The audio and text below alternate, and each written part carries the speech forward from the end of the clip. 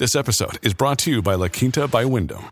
Your work can take you all over the place, like Texas. You've never been, but it's going to be great because you're staying at La Quinta by Wyndham. Their free Bright Side breakfast will give you energy for the day ahead. And after, you can unwind using their free high-speed Wi-Fi. Tonight, La Quinta. Tomorrow, you shine. Book your stay today at lq.com. This is Afternoons with Rob Breckenridge on News Talk 770 Radio, Calgary's breaking news and conversation station. These are good people, hardworking people. These are honest people who are being demonized by Justin Trudeau's Liberals just to pay for their out-of-control spending. Well, that's Conservative leader Andrew Scheer yesterday, speaking to the Conservative caucus retreat in Winnipeg and talking about these proposed changes to how small businesses are taxed. Well, some small businesses, certain situations. And there's a lot of nuance here. It's tough to boil it down to a simple talking point to say, here's what's changing and why. It does get somewhat complex, but I suppose from the opposition's point of view, there's a pretty simple talking point here. Small businesses are under attack. Small businesses are good, honest, hardworking people, mom and pop shops. And certainly, we respect that in this country. On both the left and the right, Conservatives appreciate entrepreneurs, those who are taking risks to create businesses. And those on the left have an appreciation for, buying local and mom and pop businesses, not those big evil corporations. That's why we have an NDP government here in Alberta that brags about raising the corporate tax rate and also brags about lowering the small business tax rate. So there's a lot of inherent political risk in being seen to be going after small businesses. And the Liberals are getting hammered, not just from the opposition Conservatives, but from doctors, various small business groups. It's coming from all over the place. So joining us to try to cut through all of this and talk about whether we need to look at how these businesses are taxed and what we're trying to accomplish here. Andrew Coyne joins us, a columnist for the National Post and Post Media. He's been writing a lot about this issue. Andrew, thanks for joining us here. Hey, Rob, how are you? Pretty good. So from a political point of view, Andrew, does it seem like the Liberals are getting pounded and making a mess of things?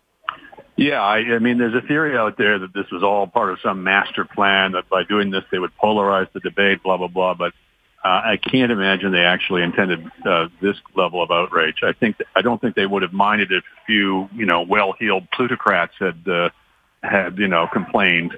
But they managed to persuade, I think, a great number of people who aren't actually affected by this to think that they are. And if they don't think they're even necessarily directly affected, I think you can't underestimate just sort of the feelings of people just feeling like they're not being appreciated, or they've been insulted, or they've been accused of this or that.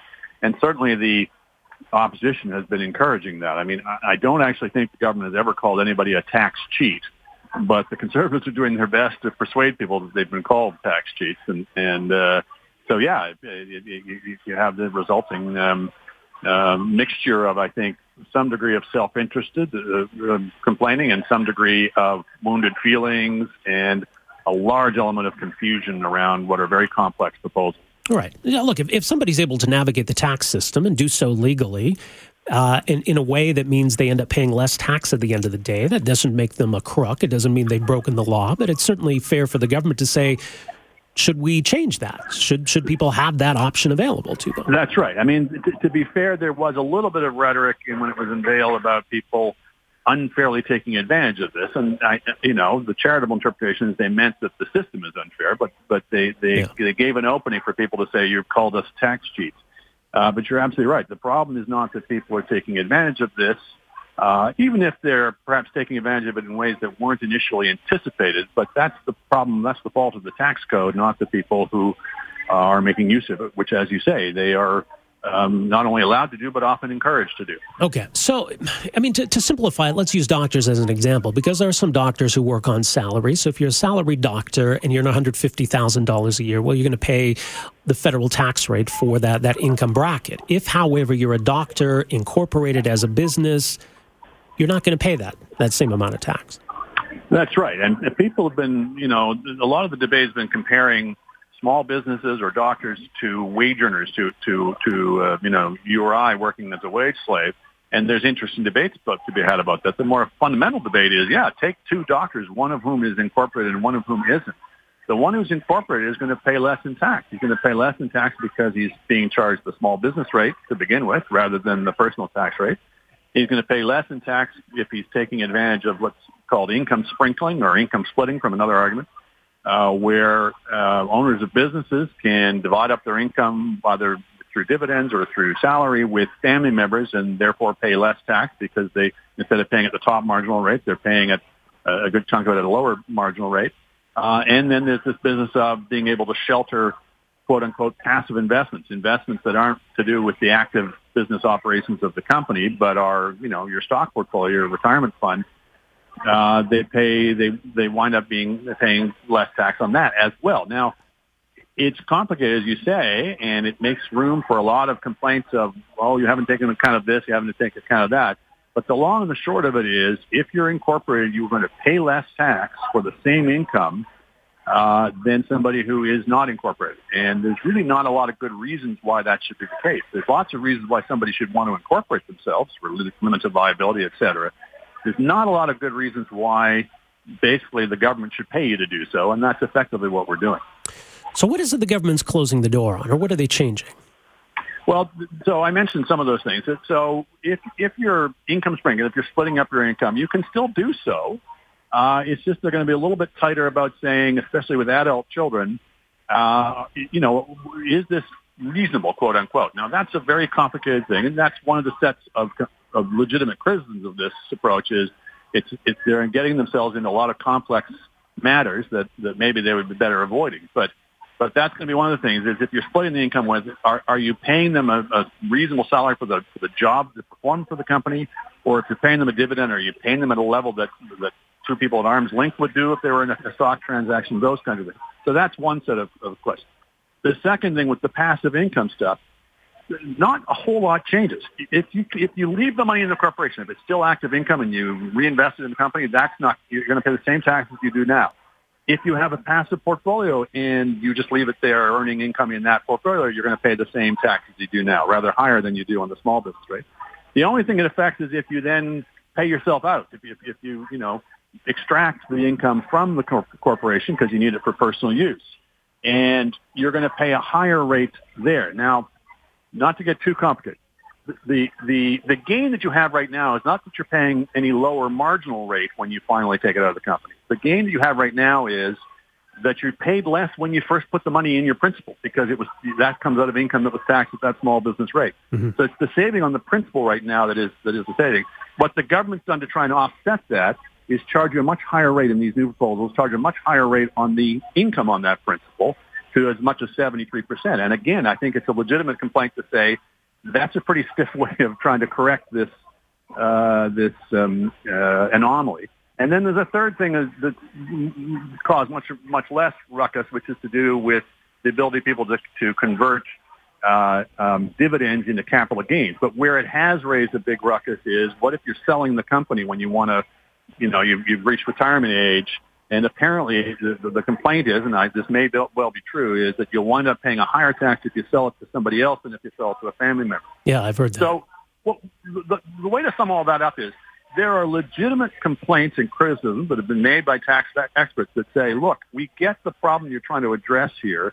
Maybe the way you've gone about it is overly complicated or overly intrusive, or maybe here or there has some unfairness or some unintended consequences. And all of that is a worthwhile debate.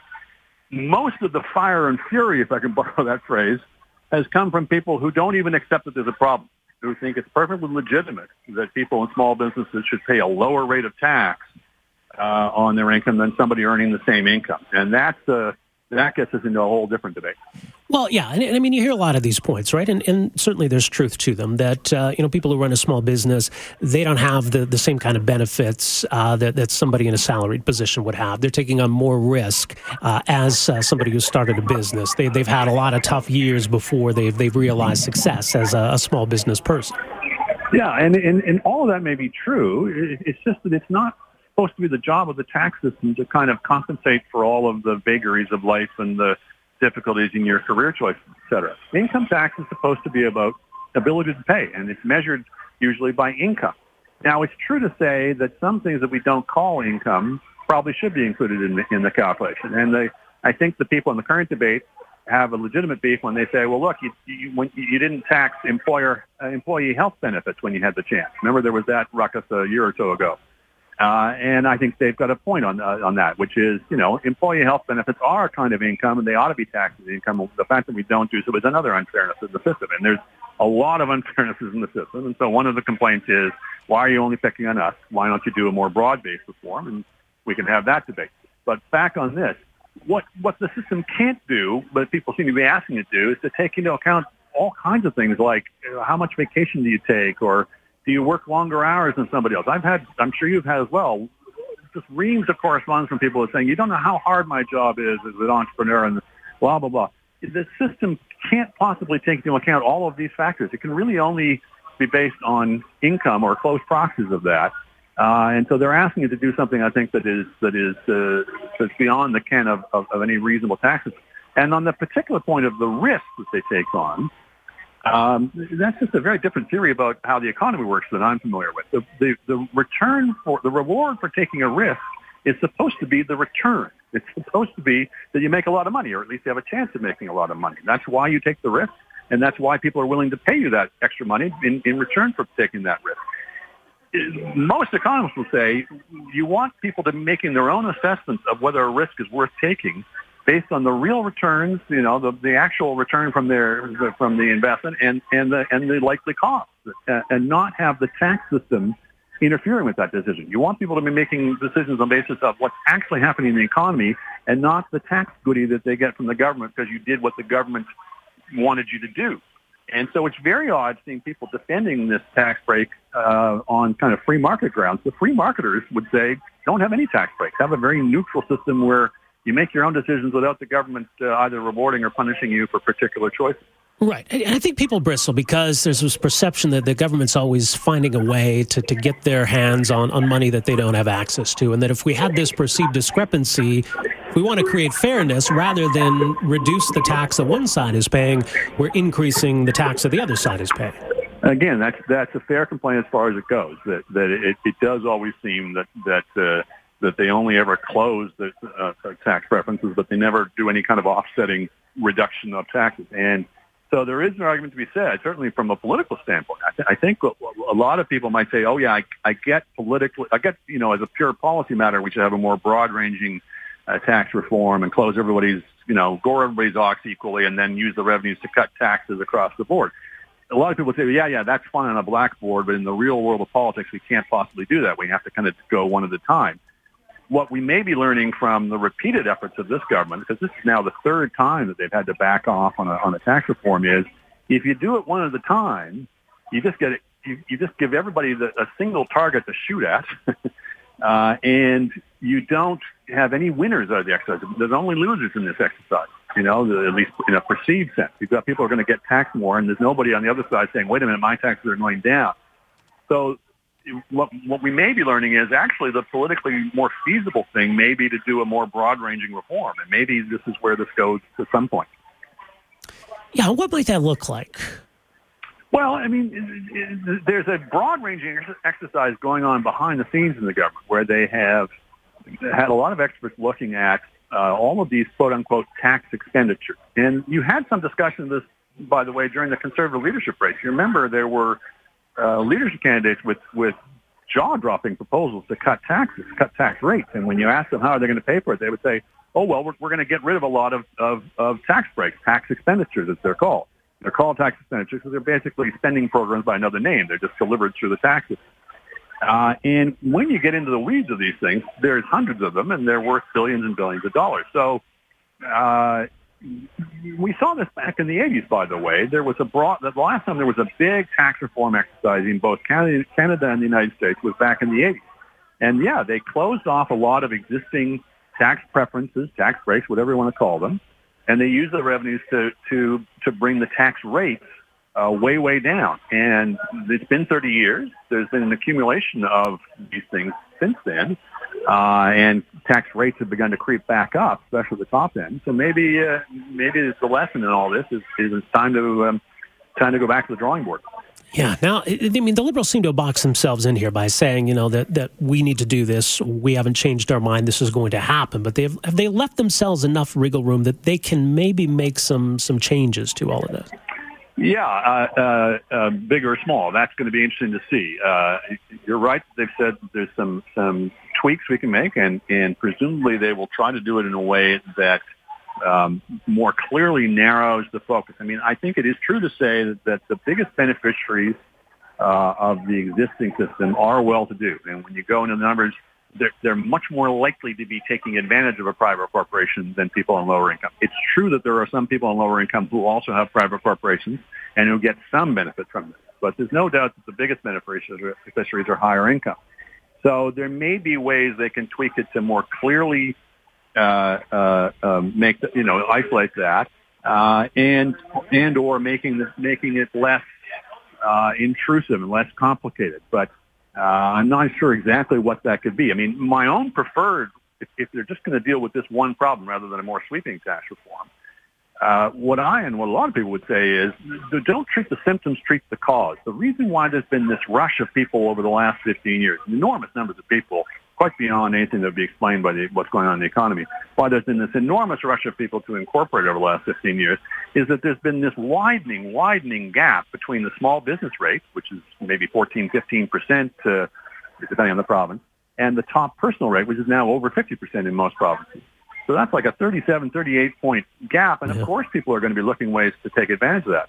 Close that gap, cut the top personal rate, and raise the small business rate. A lot of countries have looked at this and said, you know what, it doesn't actually make sense to distinguish between corporations in terms of the rate they pay. We should just have a single corporate rate. And if you did that, then you'd close that gap, and there'd be much less incentive for people to engage in these practices the government is trying to, in a much more complicated way, rein in. Yeah, it's an important point. We'll see what happens, Andrew. Much more at nationalpost.com. Thanks so much for joining us here. Appreciate it. My pleasure. Take care. Andrew Coyne, columnist with the National Post, nationalpost.com. So he makes some interesting points. Right? He says there's still some big problems with the Liberal approach to this, but that there is a legitimate issue they're trying to address here. Right? The point of incorporation should not be that it exists as a tax haven. If that's the motivation for people doing that, then that's not the point. That's not why we want that. So how do we address that? I mean, a simple way would obviously be then to take away that incentive, to lower the top tax rate. And maybe that's why there wasn't much outcry when the Liberals came in and they created that new top tax bracket. Because a lot of people who would fall into that tax bracket knew that they had different ways of shielding income from that. So yeah, certainly I think it's a fair point that higher personal taxes give people an incentive to find ways to pay less tax. That's entirely natural and understandable. So what do you make of all of this? Our number here, 974-8255, 974-TALK. We're back with more right after this. Afternoons with Rob Breckenridge, starting at 12:30 on News Talk 770 Calgary.